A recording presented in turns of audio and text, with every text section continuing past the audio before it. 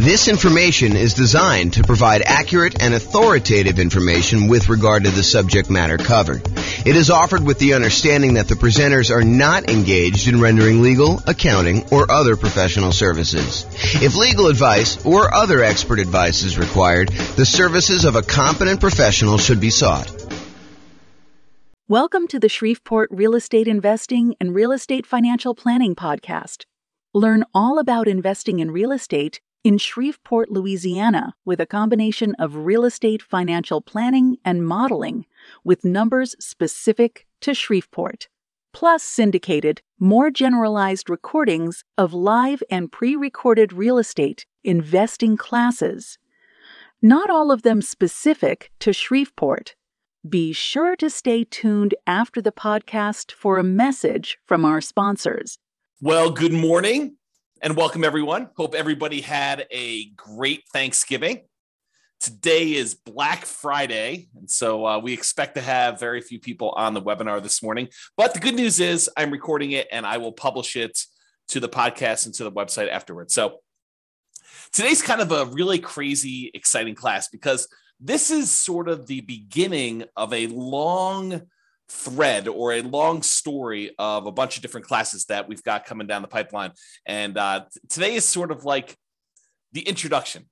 It's like day one of many. So we're calling this Real Estate Nomad in Your City. And by your city, I'm going to allow you to pick your city out of a list of about 300 cities that we've already done modeling for. And if for some reason you're like, hey, listen, we really need to have whatever city it is, I probably could add another one if it's big enough. You know, I grew up in a city that had a population of about 300 people. And I can assure you, I'm not doing all the modeling and everything else for a city that size. But, you know, I don't know. I think we cut it off around 50,000 population. There's probably some on there that are a little less than that, but that was sort of the threshold. So I'm going to jump right into the presentation. If there are any questions throughout, please let me know. So here's what we're going to start with. First of all, before we get too far down the line, what is the Nomad real estate investing strategy? You may have seen the title and you're like, what's Nomad? Never heard of that before. And so we're going to start here, but realize that just because this particular strategy isn't interesting to you, like you're like, oh, I'd never do that, or why would someone ever do that? Realize we're using this as a starting point because I think it's one of the better strategies for a lot of folks. And then what we're going to do is we're going to compare this strategy to all the other strategies that you've ever heard of in real estate investing. And I'll show you how they compare. And then you can make an educated decision as to which one you'd rather do based on the actual numbers and the details. So what is the Nomad strategy? So if you've never heard it before, Nomad strategy is you buy a home as an owner occupant, you move into the property, you get owner occupant financing, which is usually nothing or very little down, and you get a better interest rate than if you bought the property with 20% down or 25% down or 15% down as a non-owner occupant, as an investment property. So you get a better interest rate and lower down payment, but by moving into the property, by getting an owner occupant loan and moving into the property, you are required by the lender to live there for 1 year. When you go and get your loan, you're going to be required to sign a sheet of paper at closing that says, I agree to live in the property for at least a year. But after the year is up, you can convert the property to a rental. You can decide to keep it and convert that property to a rental property and then move into your next property with, nothing down or 3.5% down or 5% down or 3% down, or if you want to, 10, 15, 20% down, and then live there for another year and then convert the another one to a rental. So the process for Nomad is you buy a home as an owner occupant, you live there for at least a year to comply with the requirements of the lender. Then you buy a new home, move into that one, you convert the previous to a rental, and you repeat this process until you reach the number of rental properties that you desire, whether that's 1 or 5 or 10 or 20, it doesn't matter. It's really up to you as to how many you want to do. Okay. So Nomad in your city. So my favorite part, I like collecting old real estate investing books. I like reading real estate investing strategies. I like reading, books and listening to podcasts and courses on real estate investing. And my very favorite part of all these real estate investing books and courses is when they model how the investing strategy would have performed.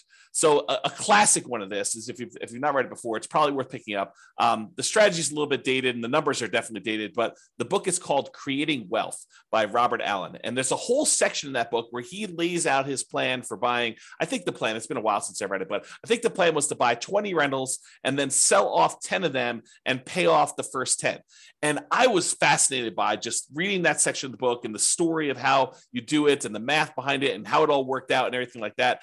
However, the problem I had, even when it was written, that was not my market. That was a different real estate market than I was, had different prices, different rents, different taxes, different insurance, different discounts than I thought I could get at the time, different interest rates. So all of the numbers were different. And so I love these parts of these books. The challenge was it never applied to me.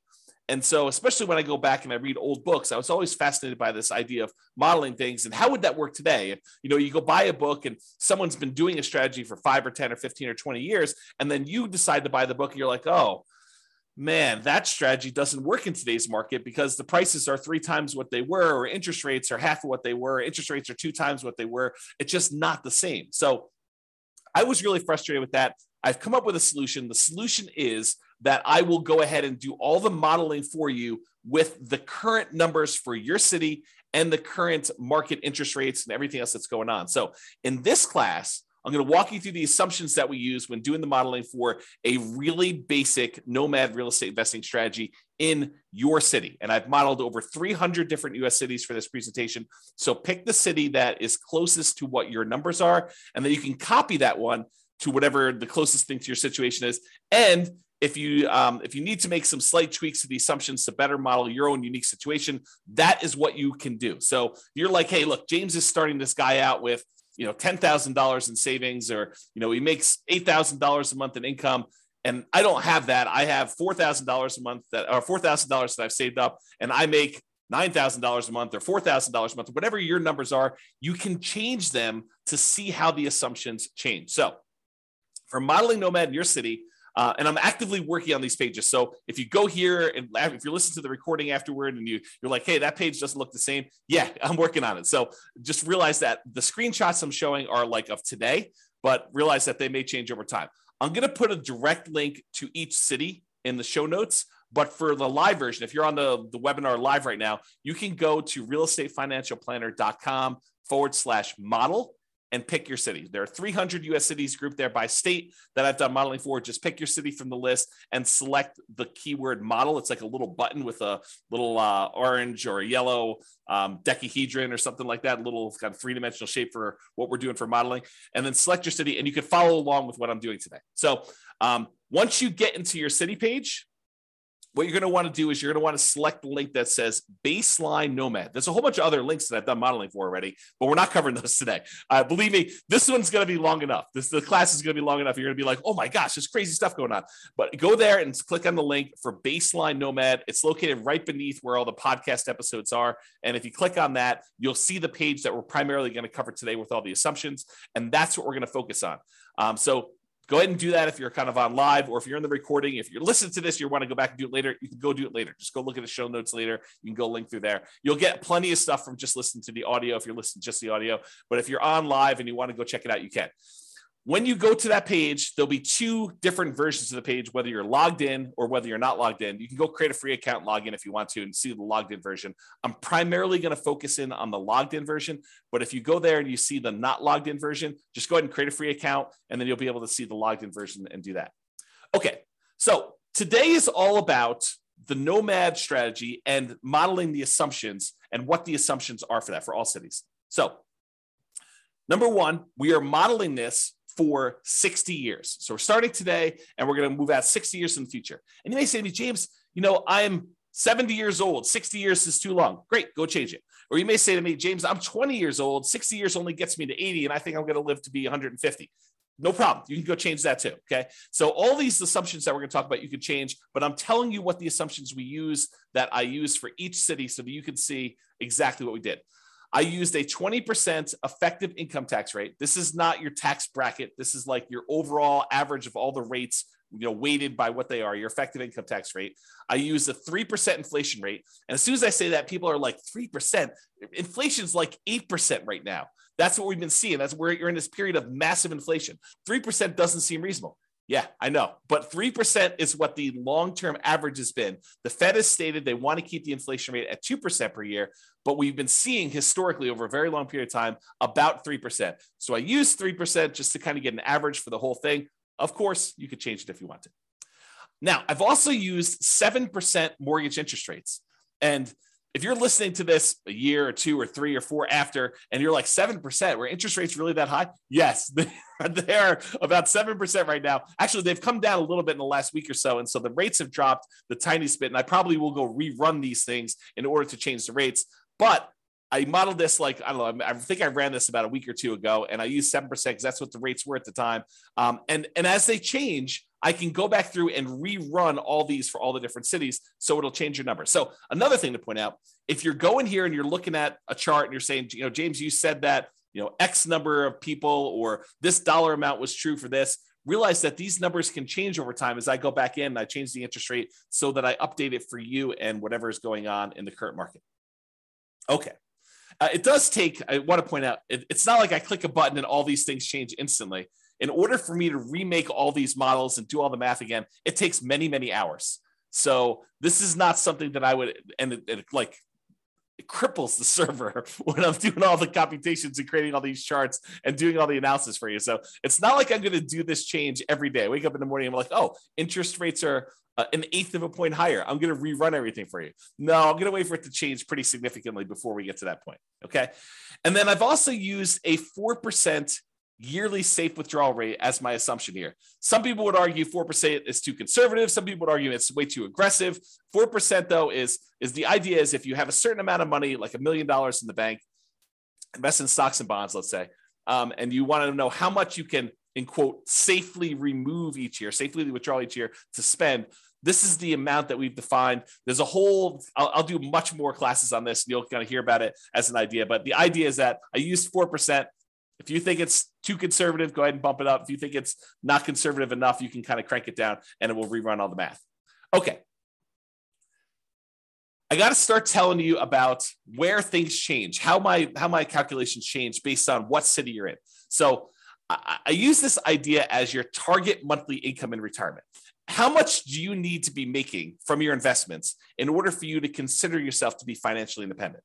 So what we refer to as your target monthly income in retirement. And I've got kind of 2 flavors of this. I've got the minimum target monthly income in retirement, which is sort of like lean fire, if you're familiar with that concept, or some people just call it fire.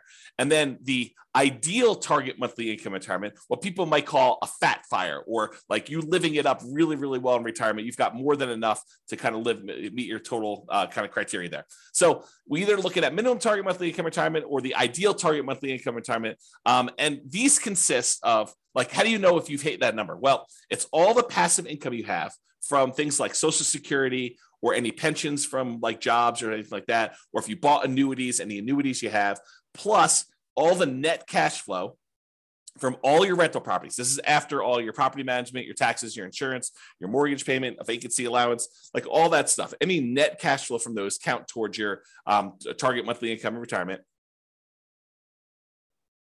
Sorry, I had to take a drink. And in addition to that, your yearly safe withdrawal rate times any money that you have invested in assets, like your stock market stuff or your bond stuff or whatever it is. So a combination of all 3 of those things, any passive income, Social Security, pensions, annuities, those types of things, net cash flow from rentals, and then any yearly safe withdrawal rate times your invested assets. The sum of all of those combined determines whether you have achieved your minimum target monthly income retirement or you have not. So if it exceeds that, then you are financially independent. Your assets are producing enough for you to live on. If you're underneath that, then you haven't quite reached that yet. Now, the target monthly income in retirement is different for each city. And you're like, why is it different for each city? Shouldn't everybody have a target monthly income of $5,000 a month or $10,000 a month or $20,000 a month? And that is the problem, right? The problem is somebody living in, I don't know, Detroit, Michigan, might have a very different monthly number than someone living in San Jose, California. Those are two very different markets with two very different living expenses. And so somebody might have a number that's like $5,000 a month living in one, and someone might have a $10,000 a month living in another or more. Okay. And so I calculate a different one, which means that everybody in each city is working toward a different goal. So you can't just automatically look at and say, oh, it takes them 30 years to be financially independent in one city and 20 years to be financially independent in another city and say, oh, those are sort of equivalent. They're not really equivalent because one may be like working toward $6,000 a month in financial independence, and the other one may be working toward $12,000 a month. And the property values in one may be very different than the property values in another. So because property prices vary in each of the 300 different cities, and the rents vary in each of the 300 different cities, and the taxes and the insurance, all of these things vary by city, that means that each one is different. And because of that, the income in general, and I'm sure there's lots of exceptions, right? But the income in general would vary for somebody living in those cities. You get paid more for working in California than you do in Detroit, Michigan. As just an example, right? I'm not making any judgment like calls or anything like that. I'm just telling you that they are different. And so because property prices and rents vary, income is going to vary depending on the city. Therefore, we adjust the income that you need, or that we kind of model in that city to be able to buy an owner-occupant property. So what we basically do, not going to get into the crazy math of it, but I basically say, look, the general rule of thumb, and there's lots of exceptions to this, but the general rule of thumb is we'd like to see someone spend about a third of their gross income on housing. So I says, okay, let's figure out what a typical median priced house was in that particular market and what the payment on that typical median priced house was, based on that city's prices and taxes, insurance, and all that stuff. And then let's multiply that number by 3. And that'll give us a really rough idea of what somebody in that city would need to be earning in order to be able to afford a house in that city. That's the really rough version of how this works. Of course, if you don't like my assumptions, you can change them, okay? So don't get hung up on my assumptions about them, okay? So you can go change them there. We do have a minimum. So like if you're in a market with really, really inexpensive housing, we do say, hey, look, your minimum monthly income is $5,000 per month.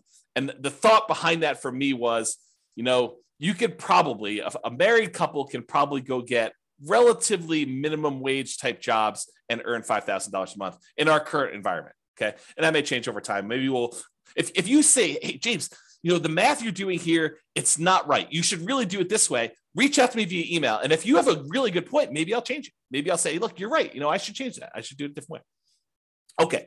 So because the property prices are different, because the income is different, we adjust the income to be whatever that person can afford to buy an owner-occupant property in that city. Therefore, what we set the target for them to be financially independent for is that income. So if you had to earn $6,000 to be financially independent, $6,000 to be able to buy a house in that market, I'm saying, look, your target to be financially independent is to replace that $6,000 a month. And so it varies by city. So someone earning more and living in a more expensive city needs to earn a higher target monthly income retirement to be able to be considered financially independent. And someone living in a less expensive market, on the other end, earning less from their job has a lower threshold to be considered financially independent. So that's why the numbers differ in the city that you're doing. As I've been saying this whole time, if you don't like my assumptions, you've got at least 2 options, at least 2. First, drop me an email, tell me why you think I should change it for the city. It is very possible that I don't know your city like you know it, and my number is off. And so you could say to me, hey, James, your property values for this city are really high. They should be about $50,000 lower or $50,000 higher. Please change it. And I'll go look it up and we'll talk about it. And if I say, yeah, you're right, I should do that, then we could change it. And everything else in the future will be done that way. Or the other option is, and this is the one where you don't even have to contact me. You just copy the scenario for your city, the link I already gave you, to your own account and change any of the assumptions to better match your reality. You can get a discount. Great. You're buying lower price properties. You're buying more expensive. You make more. You're starting with a different amount. Awesome. You can modify any of those things to your situation and do that. That's what's great about being able to do this. I give you a starting point, but then you can model it yourself. Okay. So what income, target monthly income and retirement did I use for your city? If you're on your city's page, Again, go to that realestatefinancialplanner.com/model, or I'll put a direct link in the show notes to your city, but you can go there and get that done. Under the scenario section, you can see exactly what I used for your minimum target monthly income retirement or lean fire. And it's right here. If you're looking at the video, it's right here where I blurred out the numbers. And the reason I blurred out the numbers is your numbers are going to be different. I didn't want you to just think that your numbers were automatically going to be what I showed on the screen. Okay. So you'll see this same value in their monthly income when we get to that here in a little bit. And that we'll also see your ideal, which is kind of like your fat fire number we just talked about. And if you don't like any of my assumptions, the button right above that confirm copy, that's where you copy it to your account so you could change all the assumptions and do that. Okay. All right. Just moving down that page that you're on now. Continue down the page. We next show you your net worth, and that shows you the entire 60-year period that we modeled for you. And again, yours is going to be different. It's going to have different numbers on there, but this shows you the net worth of someone doing the really basic Nomad strategy of buying a property, moving in, living there for a year. When they've saved up enough for another 5% down payment, then they buy their next property. They convert that one to a rental, and then they repeat this property until they have at max the most 10 rentals. Okay. And so you can see that there. The other thing you can see on this chart is there's these little vertical, almost like flags showing you when things happened. And so, for example, this one shows you that they bought a property or that they paid off a mortgage or bought a property, achieved financial independence. Those are what I call significant events. And they just highlight what happened and when, so you can kind of see it on a chart of a number in there. So you can all see all those numbers on there. Go look at your chart. Don't look at the one on the screen. It's shown as an example, but your city is going to be different, right? Your ability to buy these properties as quickly or slowly as you can or achieve financial independence is going to change. So the one on the screen is just a sample. You'll notice I even blurred out what city it's for because it doesn't matter. Yours, you need to go look at yours. That's why this is all about doing Nomad in your city. Okay. All right, here's a great quote from George Box. All models are wrong, but some are useful.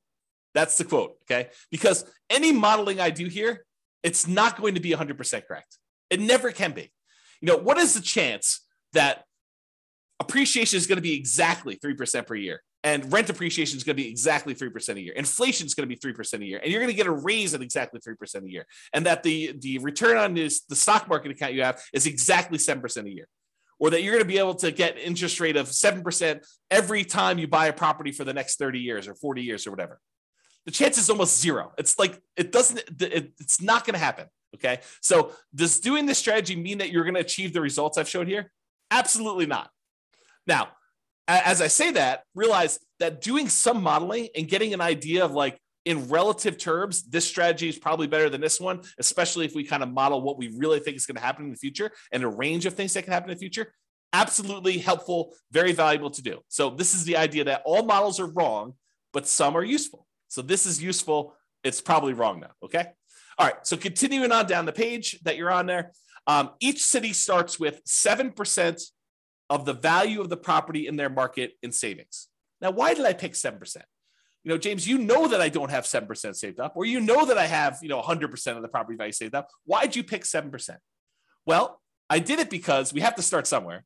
And I wanted to say they got 5% as a down payment to buy their first property and as an owner occupant and some closing costs.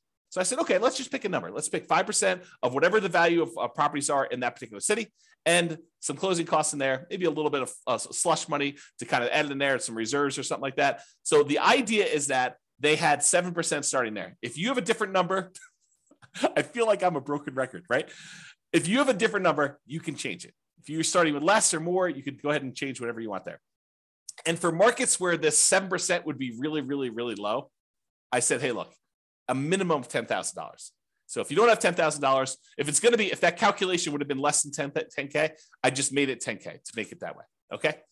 All right. And to simplify the modeling, we're assuming that you're keeping all of the money in a single, what I call a all-in-one account. And that all-in-one account earns 7% per year. Now, in reality, you know that you're probably going to have a checking account, maybe a savings account, and maybe a brokerage account where you kind of keep a little bit of money in your checking account, some more money in your savings account, and then the majority of your money invested in some type of brokerage account, stocks and bonds and mutual funds and whatever else you're going to do in there, so that you've got kind of these three accounts. But rather than track three different accounts and then say, okay, I'm moving money from one account to another account, I just said, look, we're just going to sort of put them into one bucket, and we're going to call that this all-in-one account. And we're going to say that whole thing earns 7%, because maybe your checking account earns 0 or 0.1, and maybe your savings account now earns, 2%. And maybe your brokerage account earns, 6, 7, 8, 9, 10%, whatever it earns. And I'm saying, look, if we average all those together, it's probably going to be about 7%. So I just said, let's put it all in one account,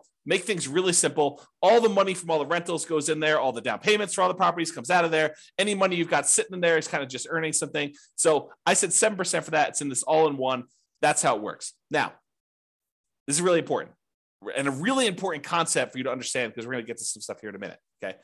If at any time during the modeling, you run out of money, where that all-in-one account goes to 0, right? Like you have negative cash flow and you're not saving enough from your job to be able to kind of hold the property or something like that. If you run out of money in that all-in-one account, we show that in what we call the default cash account.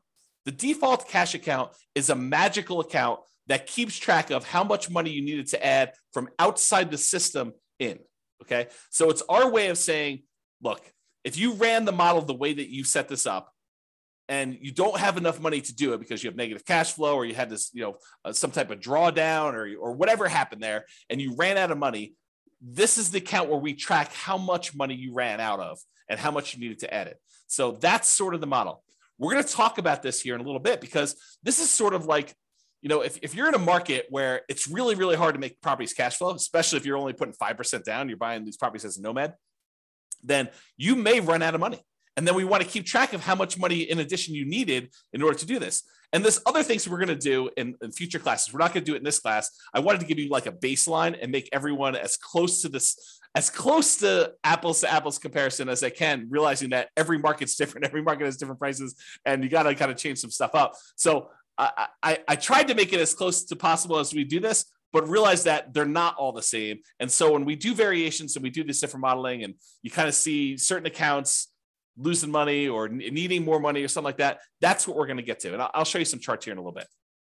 Okay, just moving down the page, it shows you two different charts. Shows you the all-in-one account, which most of the cities are going to show this a similar curve, where you start off with very little money, and as you put down payments down there, the account balance drops. But then eventually you get to the point where you've stopped buying properties, or you have a lot of cash flow, and it's not a money issue anymore, and your account balance continues to grow and kind of continues to grow exponentially up like this.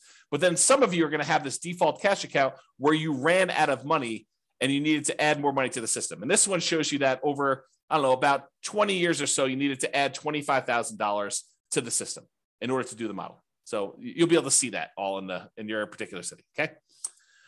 All right. Continuing on with accounts. So below the chart, it shows the starting assumptions for the account and how much we assume you started for in your city. So it shows you the name of your account. The blurred out thing that I'm showing you that I circled is how much you're starting in your account balance. And again, that's 7% of the property value. That's what we use as a default, with a minimum of 10K. And then what the return is at the start, the 7%. And then we also put in here this kind of like what your asset type is.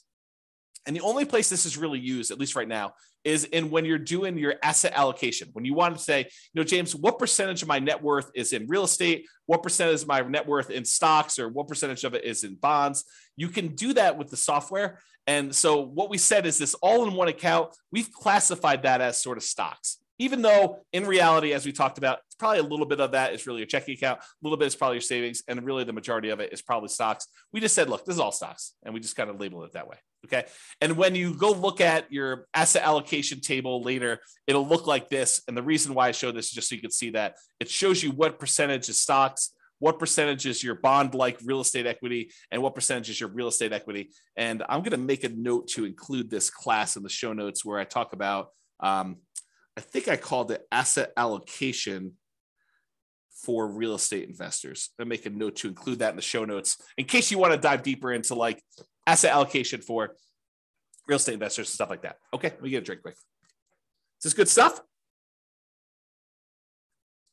You guys are all turkeyed out from your Thanksgiving Day meal? Okay. Continuing on.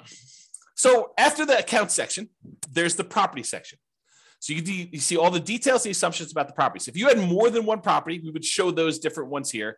But for this one, since we're buying basically one owner occupant property, we're moving in, we're living there for a year, and then we're converting it to a rental when you buy the next one, we're using one templated property in order to replicate this. So right below the property headline is this thing called the cash flow power meter. And the cash flow power meter shows you how well right now, like when we set up the property, not like 1, 5, or 10 or 15 years from now, but right now, if you could rent this property out, how well it would cash flow. And I'm not going to take the time because I'm probably going to go a little bit longer than I had hoped to go on this particular class. But there's a whole class on the cash flow power meter, and I'll make a note to include that as well. But this shows you basically with a little visual gauge of how well the property is cash flowing, whether it has really negative cash flow, whether it has negative cash flow, including or not including the depreciation benefit, or if it has negative cash flow, if you had a professional property manager, or if you have positive cash flow, even with a professional property manager, it kind of shows you where you are in that. And so that shows on the page for you so you can see it quickly. Okay, let's go through the property assumptions. And the property assumptions for your model it's made up of values that are the same no matter what city you're in, which I'll talk to all about those, and then which ones change based on city. So the city and state is going to be based on wherever you are. The property is a dynamic, reusable template of property that we could buy multiple copies of using rules. That just tells you that we're going to take one property and we're going to be buying the same property. And that property is going to be increasing in value as you buy it. So you're not buying 10 properties at, $100,000 or $200,000 or $500,000 or whatever prices are in your city. It's going to be $100,000 today, but a year from now, it's going to be $103,000. Next year, it's going to be 106 and change. It's going to be, 109 or whatever it is. So the property values go up. So you're buying more expensive properties as we model this, and the rents are going up and all that stuff is being calculated for you. But this is what it is at the start. We're going to use rules in order to determine when we buy and sell these properties, which you'll see here in a second. And we're not selling this property. So in the really basic model, all we're doing is acquiring properties and letting them cash flow. When we do future stuff, and this is where we're heading with this is why this was class 1 of a whole series, is in the future ones, we're going to say, look, we've got all this equity in properties, which we're not really making money on in our calculations for financial independence. What if we sold off some properties and paid off other ones? Well, that's super interesting. So when we do these different variations in the future, all these different kind of like alternative scenarios on the baseline scenario, you'll see me do things like buy 12 properties and then pay off, 4 of them, buy 12 properties and sell off half of them and pay off the remaining ones.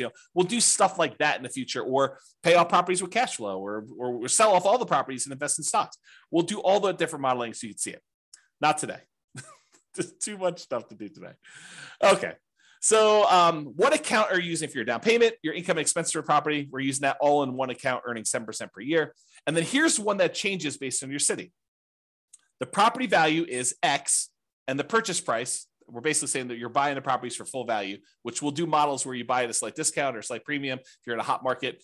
And that goes up at a rate of 3% per year. So we've assumed all cities are appreciating at the same rate, which may not be a great assumption, honestly, right? Because some markets actually appreciate a little bit better than others. Some appreciate a little bit worse than others. And so you may want to go in there when you're doing your own modeling, copy it to your account and change that assumption. But for the sake of today and our baseline modeling, everyone goes up at 3%.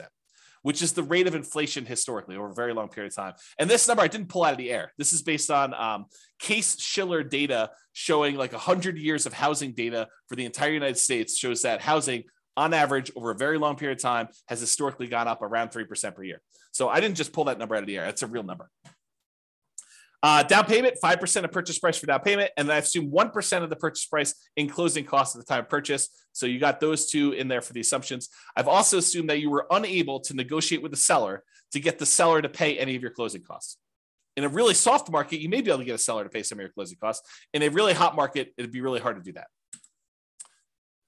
Page 2, property assumptions. Okay. 7% is the mortgage interest rate with a term of 360 months. So 30-year fixed rate, 7% mortgage interest rate.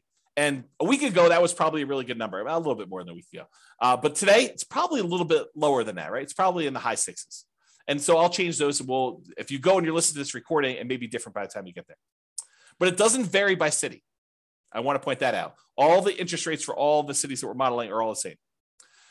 Because you put less than 20% down, You have private mortgage insurance, which I'll make a note to put in the private mortgage insurance class in the show notes.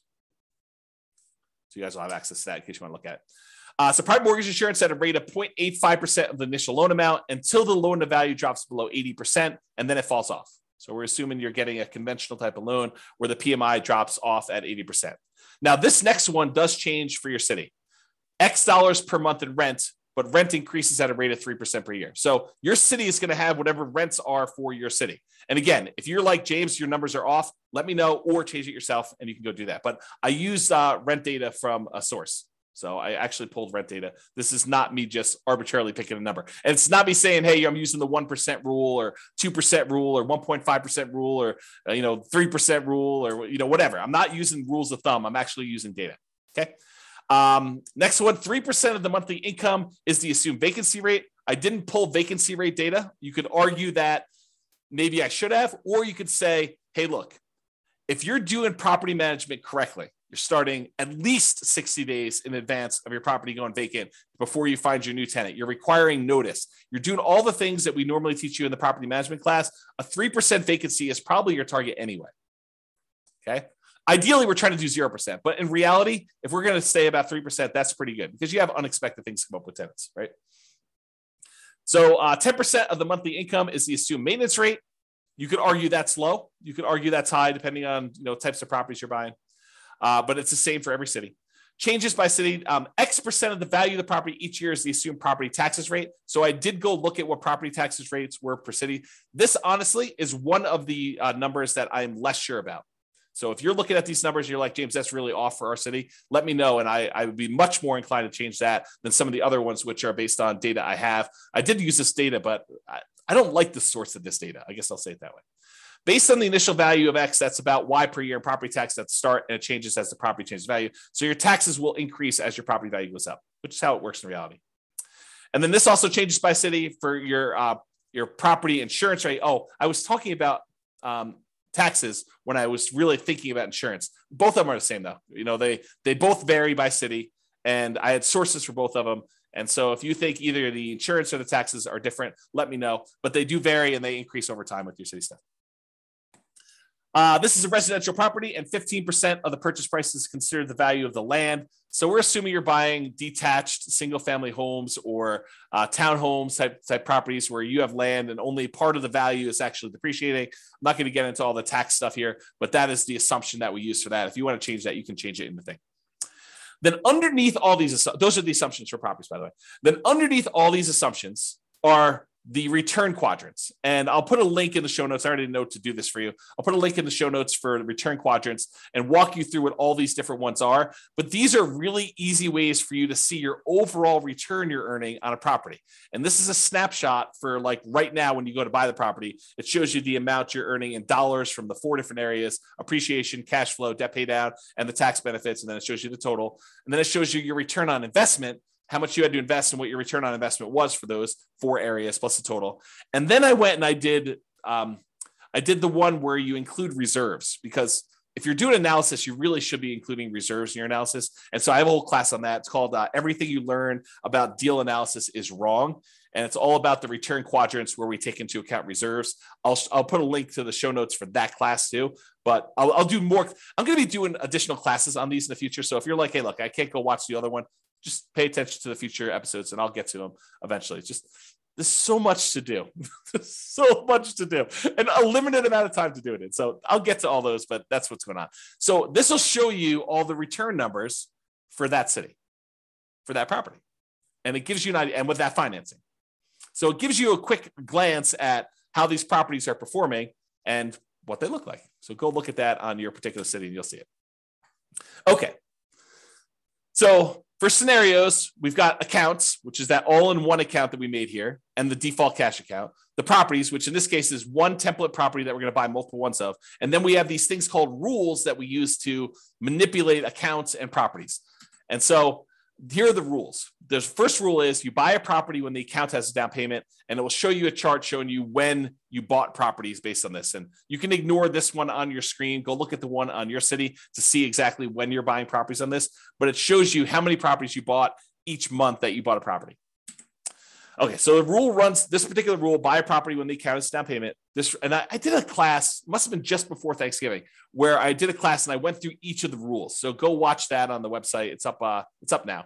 So just go to Real Estate Financial Planner or go listen to the podcast episode of that one. And I walk you through all these different rules and when to use them. But this rule is the rule for buy a property when the account has a down payment. It runs for the entire scenario.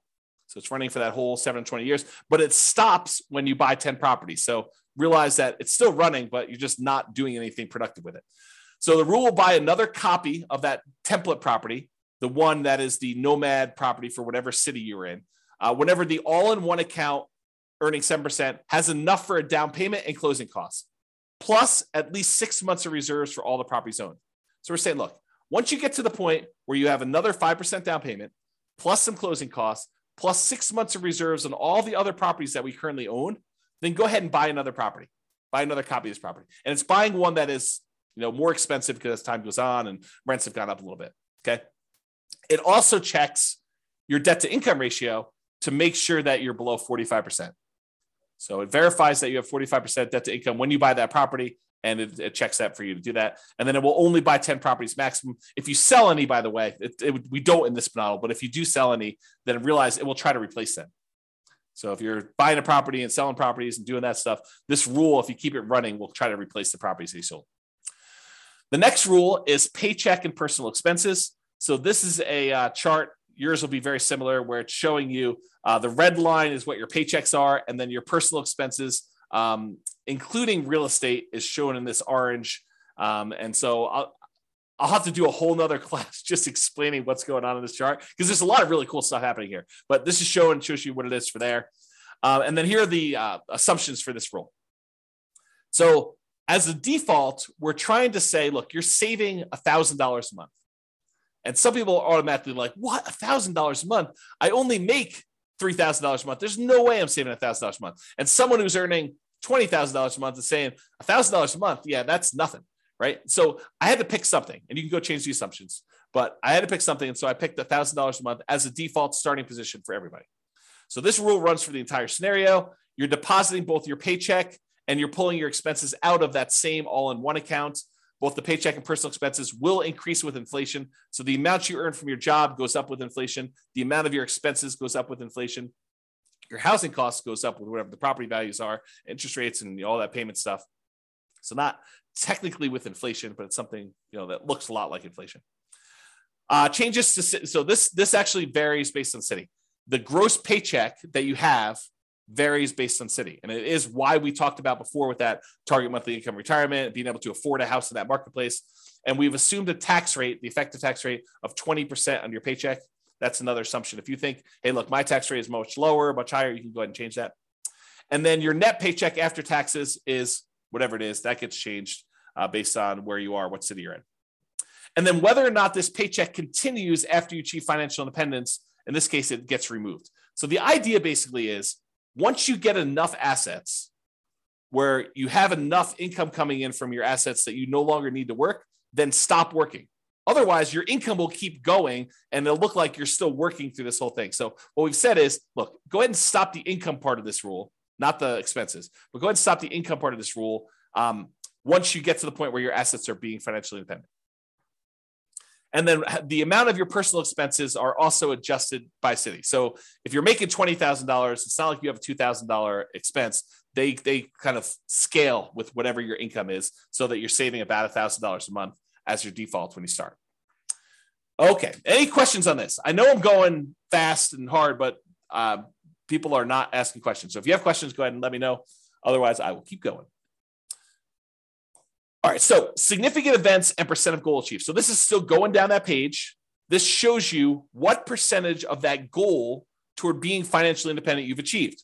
So the goal line is this little dotted line at 100%. Once the chart goes above this line, that means that your passive income and your cash flow from your rental properties and your safe withdrawal rate times whatever you've got it invested in, the combination of those things has exceeded your living expenses, the target monthly income that you set.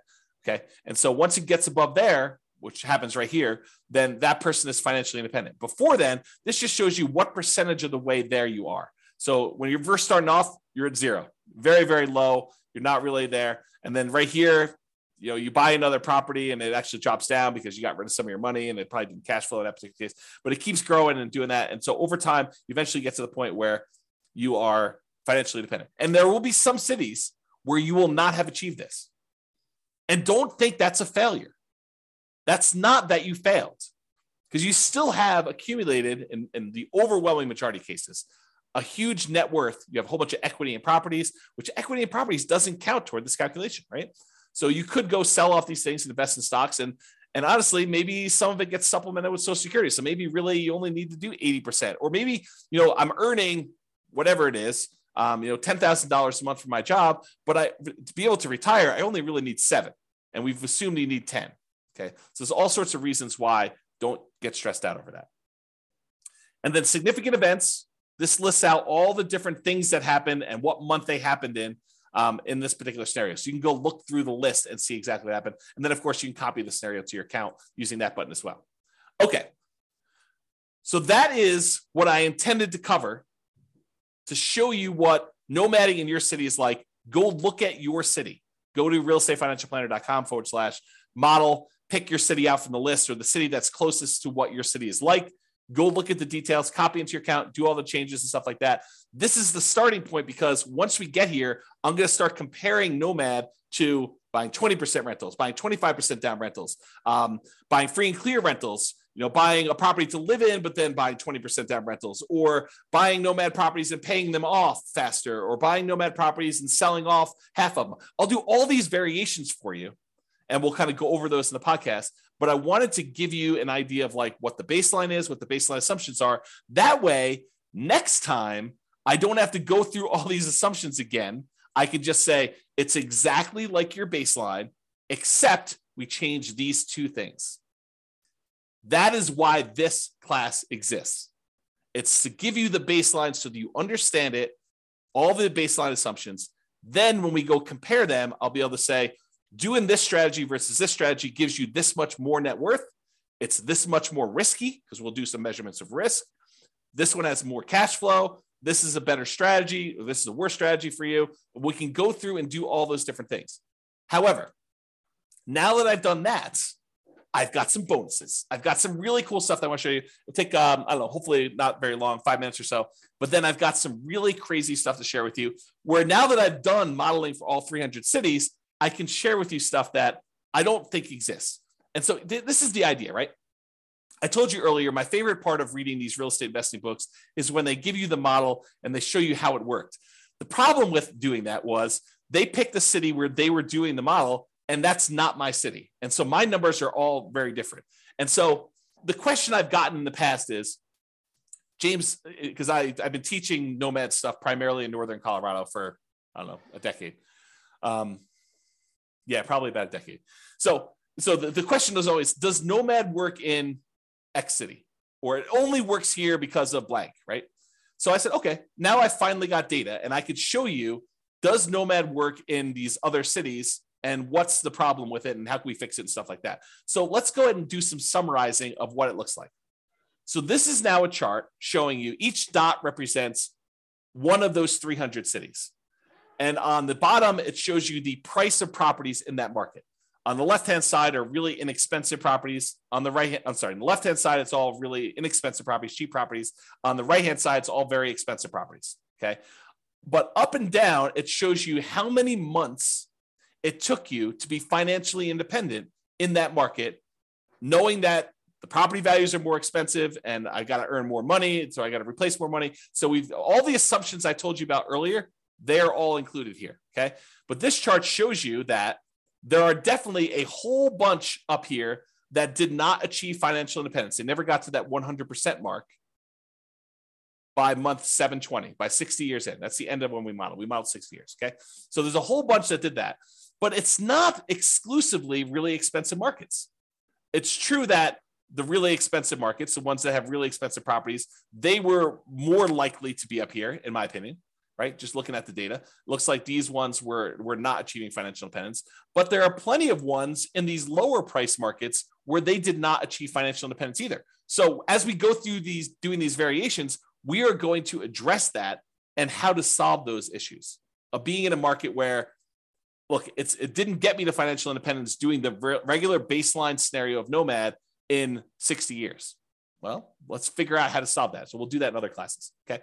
But also to point out that just because it didn't get 100% of what the income you were earning and replace that doesn't mean it was a failure. And I'll show you here another chart that shows you net worth and how net worth is pretty extreme in some of these markets. And so just because you only have a net worth of whatever, $3 million, $5 million, doesn't mean you failed, right? This is still a really good strategy. And then you may have to do some other things or kind of readjust or whatever it is there. But I wanted to show you that there's a whole bunch of these that achieve financial independence. There is a slight skewing where in these less expensive markets that they achieve it faster. In these more expensive markets, they achieve it a little slower. But part of that is when you only have to achieve a goal of $3,000 a month, because that's what your target monthly income retirement is, or $5,000, whatever the minimum was, then it's easier to achieve in some ways.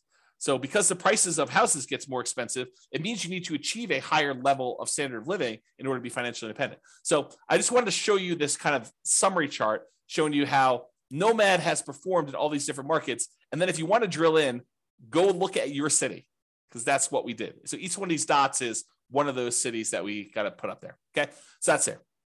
Now, just because I can, primarily, I want to show you that you can highlight any state's number. So if you're like, hey, how does my state look? I just pulled up one state, it happens to be Colorado because that's where I live. But you can go look at where the different cities for Colorado are. They're the blue dots. They're highlighted. All the gray dots are still there, and you can see those, but you can kind of get a feel for a particular state. And if you go to the model page and you click on one of the state titles, it'll take you to this chart. So then you can see any state you want to do there to see for the whole state. And I'll continue to add additional charts and summarize things for you, and I'll put it on those pages so you'll be able to see those as well. Okay. So that was price of property versus how long it took you to be financially independent in that city. Now what I'm going to show you is the price of property and what percentage of 100% of being financially independent they achieved. Because this one was, hey, look, this is the number of months. This is how fast it was. Now I'm showing you, at what point, what percentage of being financially independent are you? So are you 70% of the way to $10,000 a month? Are you at $7,000 a month, in other words? And so this one shows you the same type of data, price of properties, really cheap stuff on the left, really expensive stuff on the right, and then what percentage of it you were at the end of our modeling at 60 years. Because there's a whole bunch where they achieved their goal, which I'm ignoring. Anything over 100%, I just said, look, you achieved your goal. I'm not going to look at that percentage. These are all the ones that didn't quite achieve it. And a whole bunch of them were a significant way there. And I didn't show you a couple that were negative. There's some markets where, like, by buying properties, it hurts you, right? And so I'll show you that here on the next slide. But these ones shows you what percentage you are, and you can go click on, the link and show what city it is, or go look at your individual city to see. But not all of these are like complete failure. It's like these ones, they had 80% of their goal. These ones hit between 60 and 80%. These ones are a little smaller, 40%, 20%, but you can get a feel for that. And then these are the ones I showed that were negative. So there's a handful of ones where it actually was negative towards your goal. You had negative cash flow on your property still, even at year 60. So there's 1, 2, 3, 4, 5, probably 5 out of 300 or so were really bad markets. And those markets we'll have to do stuff about. And I will give you a hint. I think most of those are in California. Not judging, just saying very expensive market. All right, so this is the chart where I'm showing you same idea, net worth though, on this axis. So this one shows you that there's really cheap houses, really expensive houses, and this is the net worth. Now, I want to point out to you, there are some of these where you end up with almost $1 billion at the end of 60 years. $1 billion. They're outliers. There's, a couple over 500,000. I'm sorry, 500 million, not 500,000. So it's really hard to see what's going on down here. So because of that, I'm going to ignore all the ones above 100 million. Okay. So this is the chart showing you all the different cities, what price houses are in those markets, and then what their net worth was, including all the stuff in their accounts, so the stock market account that they've got, and then all the equity they have in their properties. Those two combined are calculated for net worth, and it shows you what their net worth were. So even if you had a scenario where you didn't quite reach your goal of having passive income enough to be financially independent, but you had a net worth of $20 million, is that enough?